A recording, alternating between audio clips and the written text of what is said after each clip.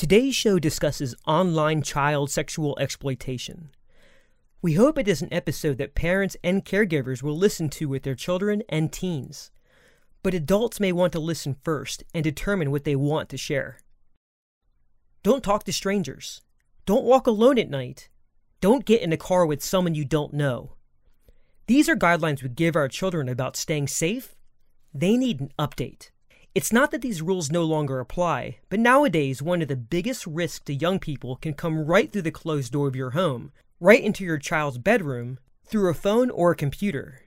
We're talking about online predators and an increasingly common crime the FBI calls sextortion. On this episode of Inside the FBI, we'll hear from an FBI agent who has worked dozens of these cases, and an FBI victim specialist who has worked with many young people affected by this crime. And we'll also hear from a mother whose 13-year-old daughter was victimized by an online predator.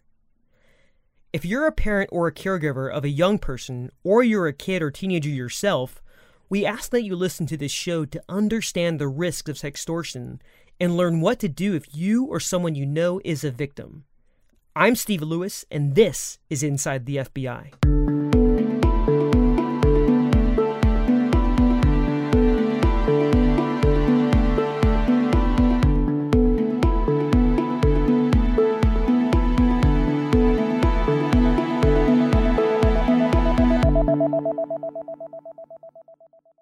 It was a day off from school. Presley, we've changed her name to protect her identity, was home by herself for a few hours. She had plans to meet up with a friend later that day after her mom got home from work. The door to her house was locked. The alarm system was on, and Presley did what most 13-year-olds do when they have some free time. She got on her phone.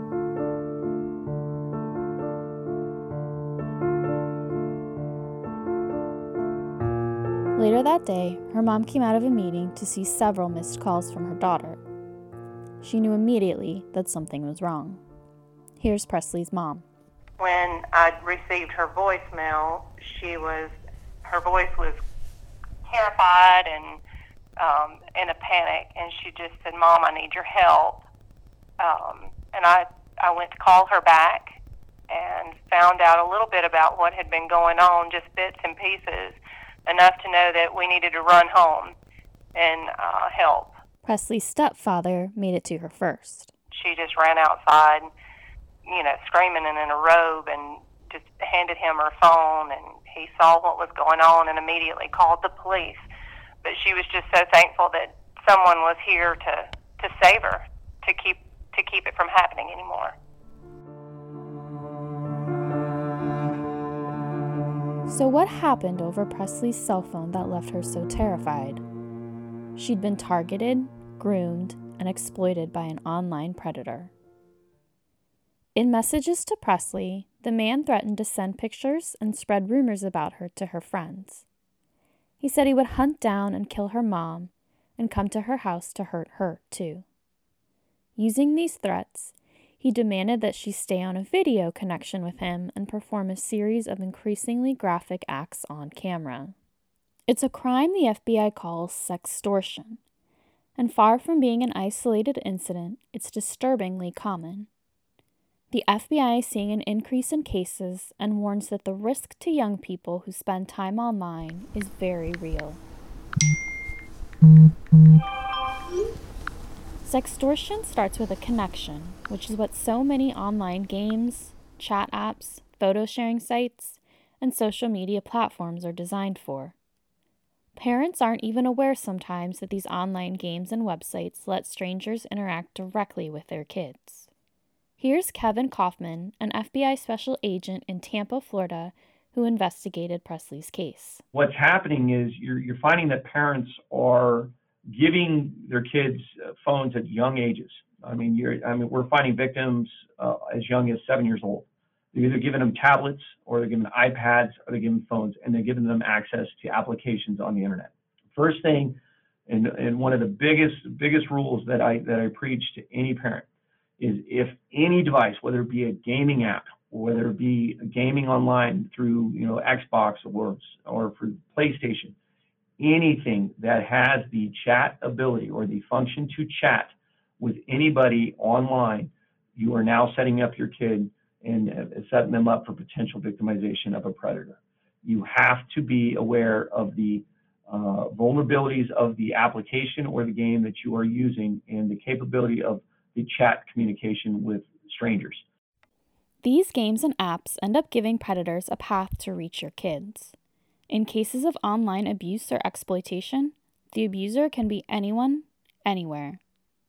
And to your child, they're going to reach out like they're a friend or someone their age, not an adult. They might pretend to be a peer who shares your child's interests or even has a romantic interest in them. Predators gather information that's often easy to grab from screen names or social media profiles or from early interactions with a child. They want to learn things like where and with whom a child lives, what they like, and where they go to school. This information gives a predator the material they need to get close to a child and later threaten them when the sextortion begins. In Presley's case, she believed she was chatting on an app with another 13-year-old girl named KC. KC texted like Presley's other friends, and the pictures that she sent made it look like she was a teen. So Presley let her guard down, something her mom says she never would have done if she'd known that KC was actually a 30-year-old man in another state. The day the sextortion began, Presley sent KC a picture of herself in the long t-shirt she was wearing that day. KC threatened to send that picture to Presley's contact list. And from there, the threats became more violent and the demands more extreme. Online predators can be very controlling and manipulative. That was Michelle Thorne, an FBI victim specialist. She provides guidance, support, and resources to victims of crimes, including sextortion. As she explains, online predators can mislead victims to believe that they can be trusted, and oftentimes the conversations will quickly escalate from common chats to demanding more sexually graphic images. On the internet, there's no guarantee that someone is who they say they are. Once a predator has gotten even just one compromising photo of a child, they can use it as a threat to get them to produce more. Often they begin to threaten violence, too.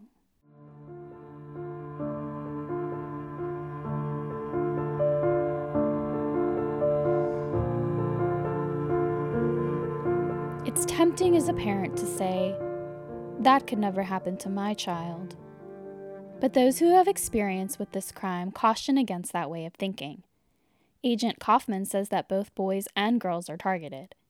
He's seen victims younger than 10 and some who are legal adults. He's seen victims who are shy bookworms and victims who are standout athletes. In one of his cases, the victim was a stellar student who was packing up to begin her first year at an Ivy League university. His message to parents: your kids can be outmatched by a predator online, especially if they're unprepared. What parents don't realize is that these predators are, and what I like to say is these predators are like Major League Baseball players. They're like professional football players. They're professionals. And they're going up against people that are like peewee or have never played a sport before and are going into a sport and starting out. And what they're doing is they're 12, 13, 10, 11, whatever age you want to put out there. 11-year-old minds are going up against 40-year-old, 30-year-old nines of adult males that do this every single day, 24 hours a day. And the first thing that you got to recognize is that your child is a victim, and that no matter how bad or how many images or videos they've sent out, that they've been victimized and that they need to be treated as victims. As the crime goes on, young people are asked to produce more and more images. As a child or teen sends more photos, their feelings of guilt and fear increase. They get caught in a terrifying cycle, afraid that if they don't meet the predator's demands, they'll be exposed, or they or their family might be hurt. And although the crime may be carried out completely online, it's still a violent crime. And its victims experience devastating impacts. Here's victim specialist Michelle Thorne on what she's seen. I've worked with a number of teens and young adults whose biggest fear is that someone will recognize them when they're going about their day-to-day life. or that the predator will carry out their threats to harm either them or a loved one. We have seen the impact that it can have on them at school, with a sudden drop in their grades or isolating themselves from friends and family, and even self-harming behaviors. Here's Presley's mom describing the transformation her daughter went through. My daughter went from a very happy-go-lucky, new teenager that never met a stranger, was a social butterfly, to someone who deals with anxiety and depression. She has had panic attacks. The first part of it, before we knew who it was, she was absolutely terrified to leave the house because she didn't know who it was that had done this to her because it was behind a screen. Then after we did find out, the anxiety and fearfulness went away from him, but started with the what ifs and the self-doubt and just an extreme depression. It's not something that goes away. It's something that stays with you. Presley's courage in reporting helped investigators find the man who terrorized her. Justin Richard Testani pleaded guilty to child sexual exploitation in February 2020. Investigators discovered he'd victimized many other young girls. During the trial, Presley bravely delivered a victim impact statement describing how the experience had changed her and affected her life. Testani was sentenced to 60 years in federal prison in August 2020. Here's Agent Kaufman again to explain that long sentence.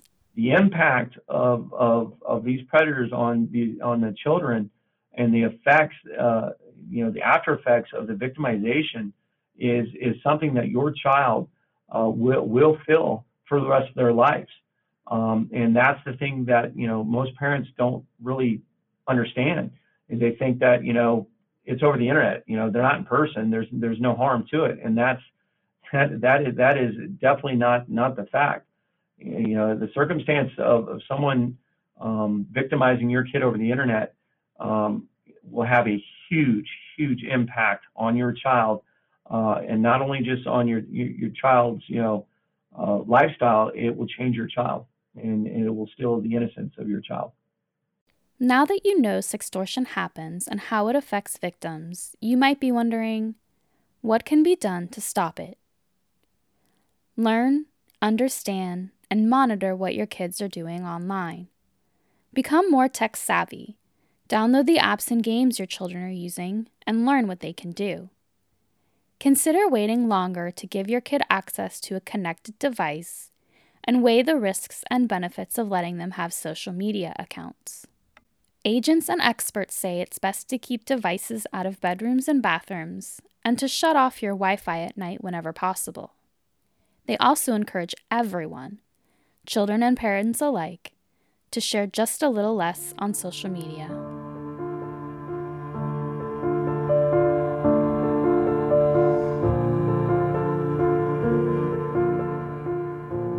Going back to those warnings we give our kids, one thing is clear. Stranger danger looks very different today than it did 20 years ago. So the conversations we're having with our kids need to change too. And those conversations have never been more important. The one thing that I would say to parents and to those with children is you need to have an honest conversation with your child. You need to explain that there are people on the internet that are going to look to act as your friend, and those people should be considered strangers. Just like you would tell your kid in person, stranger danger is the same thing that you would say online. That if you do not know who you are talking to and you are not face to face with that individual, even if it is one of your friends, you've got to be careful on what you're doing and who you're chatting with, because you have several instances in cases I've worked where subjects will actually will take over accounts of kids that they have victimized, and then they will go after their friends. So even though you are a friend with a person, and that might be your only friend on, a chat application, you might not be talking to your friend at any particular time. We've had instances where subjects have gone and asked the victim's friends for, images of themselves, in their underwear, or images of their, with their shirt off. And, these friends trust these people, and they're like, well, why? And they're like, oh, just send it to me because, I want to see, if I look like you or what you look like. And they send it, and then the next thing you know, they're being victimized of sextortion by the same guy that victimized their friend. That very thing happened in Presley's case. Testani briefly let Presley disconnect from him to open a new account. His plan was to keep his link to her through that new account, but he'd also have access to her old account in order to pretend to be her and talk to her friends. That window allowed Presley to call her mom, which stopped her ordeal and kept her friends from being victimized too. Teenagers are quick to accept friend requests. That's Presley's mom again. They're quick to let people in when they think they know who it is. It's very important to know who it is. And if that conversation ever gets uncomfortable, just like we teach them when they're little about stranger danger and how to handle somebody if they start having an inappropriate conversation or touch you in a wrong way. If someone, even if you think that you know who they are, if they're talking to you in a way that makes you uncomfortable, that's something you've got to be aware of. And I think parents need to have an open line of communication with their children so that they feel comfortable to come to them and tell them, hey, something's wrong, something's not right. Through her mom, Presley also shared with us some of her own advice and wisdom. Presley wanted to make sure that parents, as they set up whatever online rules or limits they think are appropriate, don't scare their child away from asking for help when they need it. Her call to her mom that day not only led to the arrest of the man who victimized her, but it gave her access to resources to help her begin to heal. If she'd been fearful of her parents' reaction, she may never have told anyone. She also said that every young person should know that they have control online, even if a predator is telling them that they don't. Kids have control over what they send and say yes to, control over who they connect to and who they cut off. And if something starts to happen that feels wrong or scary, they have the power to ask for help. When an adult is asking a child for inappropriate images, the child is never at fault. That's something victim specialist Michelle Thorne also stressed. If you're in a situation that makes you feel uncomfortable, you have the right to say no. For reporting, you can call 1-800-CALL-FBI, or you can visit our website, www.fbi.gov, for more information. And one last piece of advice from Presley. Don't be afraid to speak up. You are not alone.